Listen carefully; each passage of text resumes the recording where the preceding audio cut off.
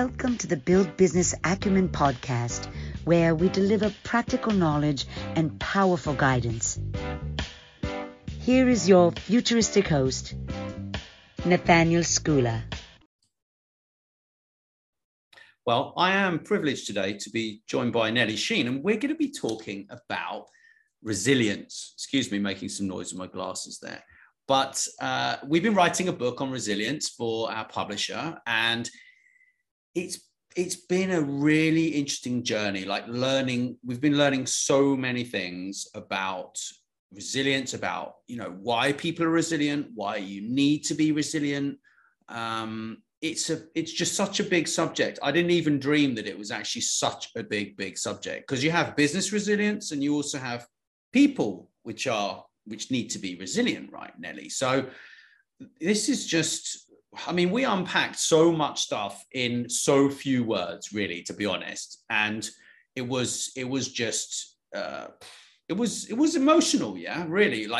Reading about Viktor Frankl, about Man's Search for Meaning, how he managed to move beyond his current state of reality to maintain a level of happiness that enabled him to live, is probably how I would describe it. If you haven't read the book, Man's Search for Meaning by Viktor Frankl, it's, he was in Auschwitz, and it was emotional, really, to be honest. And I know you studied some other people as well in this journey that we went on together.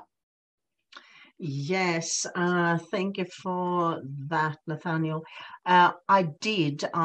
Often you think that you know everything about a person because you have seen the headlines in media, but then you sit down and actually study their lives and you realize that so much they have endured and survived. And now I am first and foremost actually thinking of Nelson Mandela, and being in prison for 27 years and then coming out and forgiving everyone who put him there in the first place and giving out love and care. And you cannot see a strike of anger or irritation or hate or anything. So I think he is also one of the role models I have for resilience, people who really have come out of their misery, their sadness, their tragedy, or whatever. So he is one of them, definitely. Yeah, I know he's an inspiration. He was an inspirational man, and what he must have endured in those 27 years.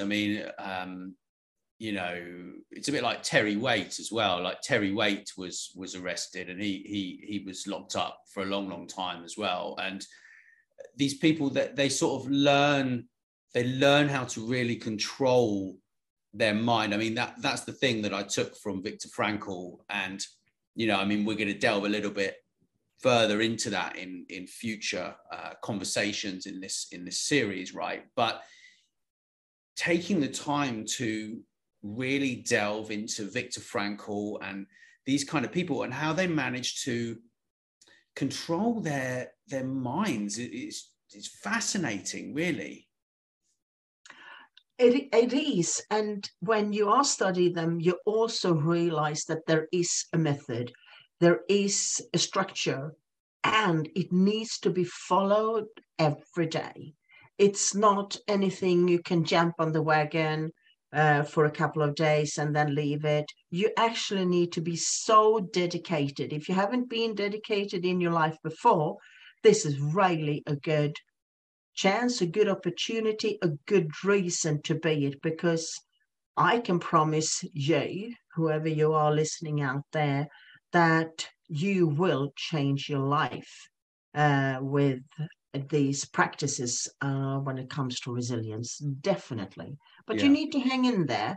And I didn't say that it was easy, and I didn't even say that it goes fast. On the contrary, it takes time, but you have time. You absolutely have time, because you're going to improve your life. So of course you have time. Yeah. I mean, I think what I took away from it is that the more you are able, because it's so connected with your emotions, right? And the more you're able to control your emotions in life, really the better decisions that you make generally in that's my opinion. Yeah.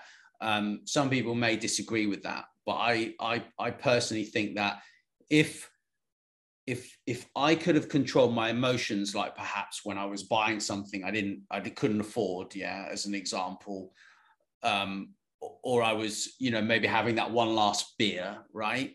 Or, there are many instances whereby we allow other people's emotions and our situations and our environment to choose, almost force us into a position of unhappiness. And that's what I really got from this, a sort of an understanding of the Queen of England and her poise, the way that she, I mean, I wrote about her because obviously I'm British and you're over there, Australia sometimes and Sweden sometimes. And so I kind of thought, I'm going to study the Queen. And I thought, she showed up continually for decades and coached, people's prime ministers, never told anyone anything, and always maintained this level of what would you call it? Dignity? Well, I would call it absolutely dignity, and also that no one approached her unless you were asked to do so. Integrity is another word coming to mind. And still, I mean, she is facing so many catastrophes in her life. They are lined on top of each other. And I'm not even going to go into the last one that is going on now.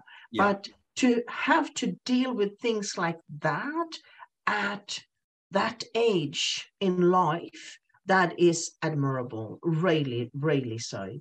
So she is also somebody that I hold really, really high. And another person that actually come to mind, even though I know that he was not the best and kindest person on earth, but he did a lot. That's why we are having the development we are having now technically.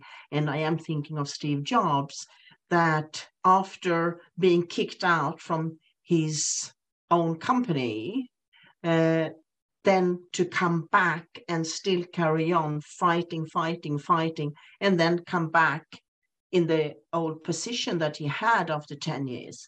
I think that also shows that you can reach the goal you want to reach if you persist. It is a lot about persistence. It's a lot about to stick to what you want to achieve and don't give up that road.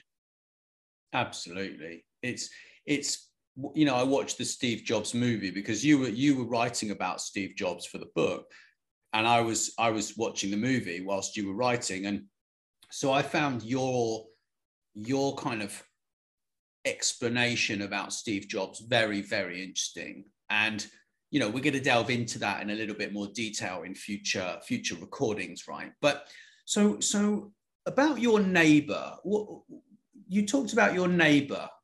Can you? Yeah, my neighbor. He doesn't live here anymore, so it's safe to talk about him. He often talked about how devastated he was over that his wife had left him. And if she would only be in his life, he would then have finished the house off. He would have extended it, painted it, and do all sorts of things. But because she had left him, he didn't have any urge to basically do anything. So I heard the story over and over again. And I thought I must ask him, when did she leave? How long have you been here, living here? And he is then saying, oh, radio. I think it must be 37 years now.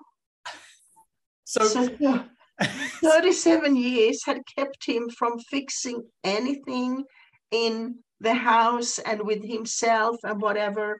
So I'm thinking that, we can also blame other people for ourselves not doing anything.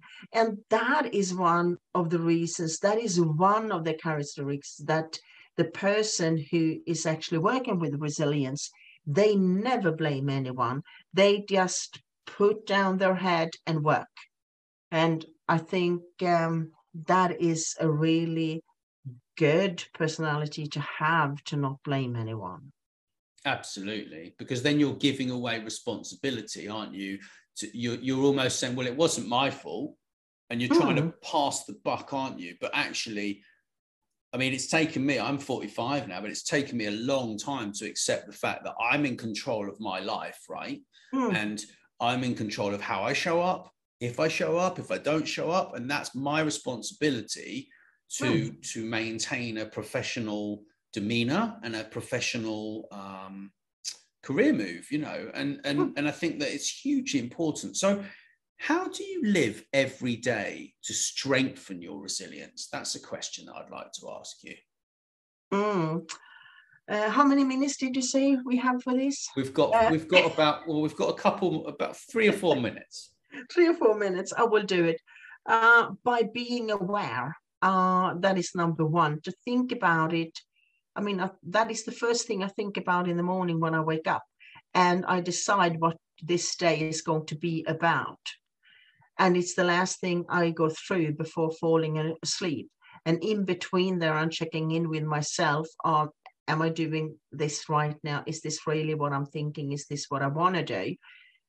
Something that always helps me is 2 things or 3. One is books, to read books. The other one is to write them. The third one is to be out in the forest. And that is really, really helpful. Or when I'm in Australia, is the beach. So nature is really a good help when you want to stay on the path of resilience. Right. So we're really talking about the connection between resilience and self-care, right? I mean, it's self-care, right? Like, and that's so important these days. So, and resilience, the way I understand it now from experiencing it, is resilience is built your own way, right? And so you get to choose the tools that you use, you get to choose the ways that you use them, and you get to choose, right? That's how I sort of understood it from all of these methods that you outlined in the book, from your experience. So I think it's just something that you've just got to do, like you say, every day, right? Every day you wake up in the morning and you choose your mindset and you say, you know what? Yesterday was tough, but today it's better. And every day is a new day, right? It's a new chance to improve, Absolutely. That is a really good summary of that. Thank you for summarizing it so well. Thank you. Absolutely. Thank you. Well, I think this wraps up this conversation, and we will definitely be getting more into this topic throughout the next few audios. I think we're recording a series for the publisher of 10, so it should be very, very interesting. Fantastic. Thank you, Nelly. Thank you so much, Nathaniel. Thanks so much for listening. Please subscribe, and wherever you prefer, share with your friends. And if you enjoyed the show, drop us a review on iTunes or wherever you listen.